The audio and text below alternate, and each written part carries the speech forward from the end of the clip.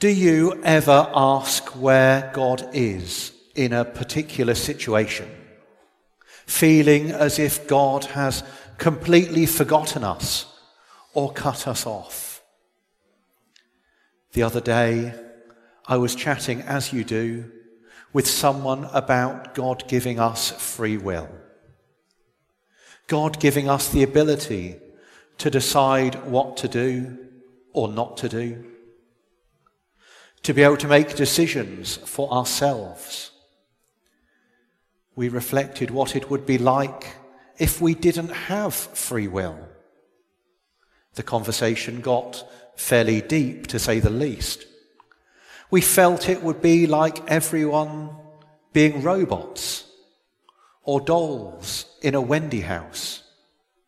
This person moves here, this person does that, and so on. As someone who studied cybernetics, it was quite interesting really to think about all of us as robots, mindlessly following instructions, completely under the control of someone or something else. And no doubt we've all experienced a child controlling all their toys in some sort of a master plan, which is slightly disconcerting when you've got a dinosaur chatting with a unicorn and a newborn baby and a transformer and a Teletubby and maybe Thomas the Tank Engine. Unreal, unnatural, uncomfortable to watch, in some ways at least. But if we start to ask why God doesn't or didn't intervene in a particular situation, we must naturally consider the alternative of going to the other extreme of not having any freedom. Mind you, sometimes it would be quite nice not to have a choice about what to do anymore and all the decisions being made for you. God is there. God is here. But we have been blessed, or is it lumbered with, free will. We have been given responsibility for our own decisions, for our own actions, even though that means that we will surely make mistakes and mess things up. But if God were to keep intervening every time we did something we shouldn't, we would not have free will. We would not have the ability to decide things for ourselves. God is still interested, though, and angels are a reminder of this. In the first reading, we hear Jacob seeing an angel ascending and descending a ladder between heaven and earth. An angel leaving their primary function, which is to worship God, in order to come down to earth on a mission, to reach out to humanity. Angels are God's messengers, amongst other things. And why would God bother to send messengers down to earth on missions if God was not concerned with us, faults and all? Here is God, so concerned about humanity that angels do come and go, even though most of the time we are not aware of it. Throughout the scriptures, we see time and time again God sending angels. Some, but not all, involve God intervening in a situation. We hear about Simeon having a visit from an angel saying, I know that Elizabeth's old and too old to have a baby, but, well, I've got some news for you. She's pregnant. And then Mary, you're to give birth to God-made man, says the angel. And then Joseph, don't panic. Mary is telling the truth, even though that seems completely mad. She hasn't cheated on you. She's giving birth to God. Don't divorce her. And then again to Joseph, go home another route so that Herod doesn't find and kill Jesus. Go into exile for some time to keep Jesus safe. The wise men Herod's trying to fix it, trying to con you.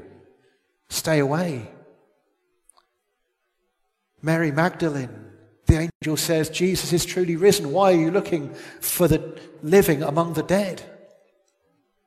And then the first reading today, Jacob here as a message from God. In the second reading, we hear about Michael, the archangel, defeating the devil in heaven. Elsewhere in the Old Testament, we've got Elijah hearing from an angel before experiencing God's presence in the absolute silence. There are so many more examples throughout the Scriptures. And then in the Gospel reading today, Jesus referring to angels coming down and going up in the same way as Jacob experienced when speaking to Nathanael. Angels are not human. But I guess if they come down to communicate with humans, it's necessary to take on a human-ish form, albeit with wings, to allow them to engage with us without us being quite so petrified at some strange creature coming to speak to us. Them looking almost human when they visit us makes it a bit easier to deal with. The church also has an understanding of each and every one of us having our own guardian angel, an angel of God, particularly concerned with us individually. An angel acting on God's behalf, keeping an eye on us, even though so often that might involve covering their eyes with their wings. I can't watch, I don't want to see what they do next.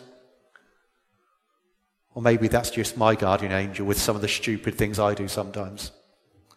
So we do have free will, but God is still concerned with our lives, still concerned with the situations in which we find ourselves, with the angels coming and going, seen and unseen.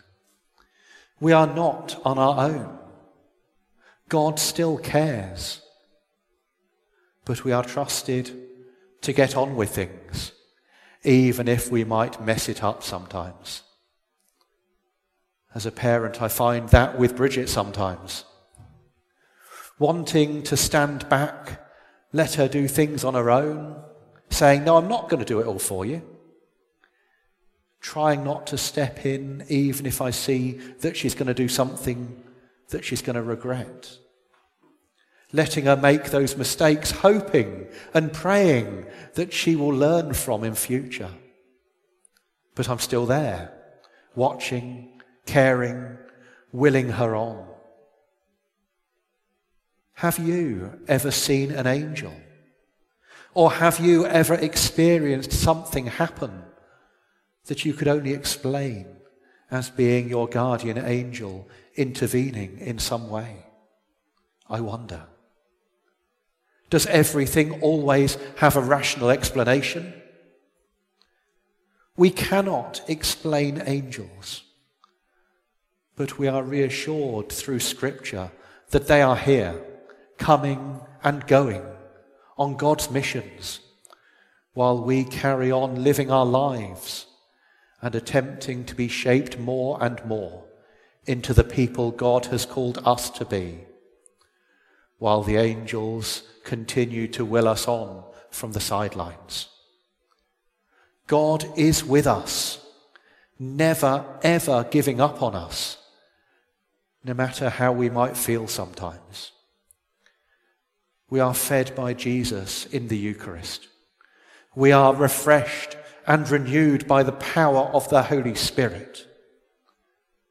And the angels keep watch over us.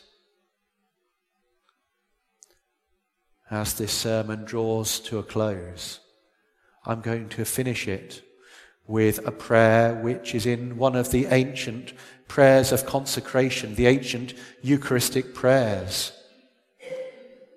It is one that applies so much when we prepare to receive Jesus in the most holy sacrament of the altar. In humble prayer, we ask you, Almighty God, command that these gifts be borne by the hands of your holy angel to your altar on high, in the sight of your divine majesty, so that all of us who through this participation at the altar receive the most holy body and blood of your Son may be filled with every grace and heavenly blessing through Jesus Christ our Lord. Amen.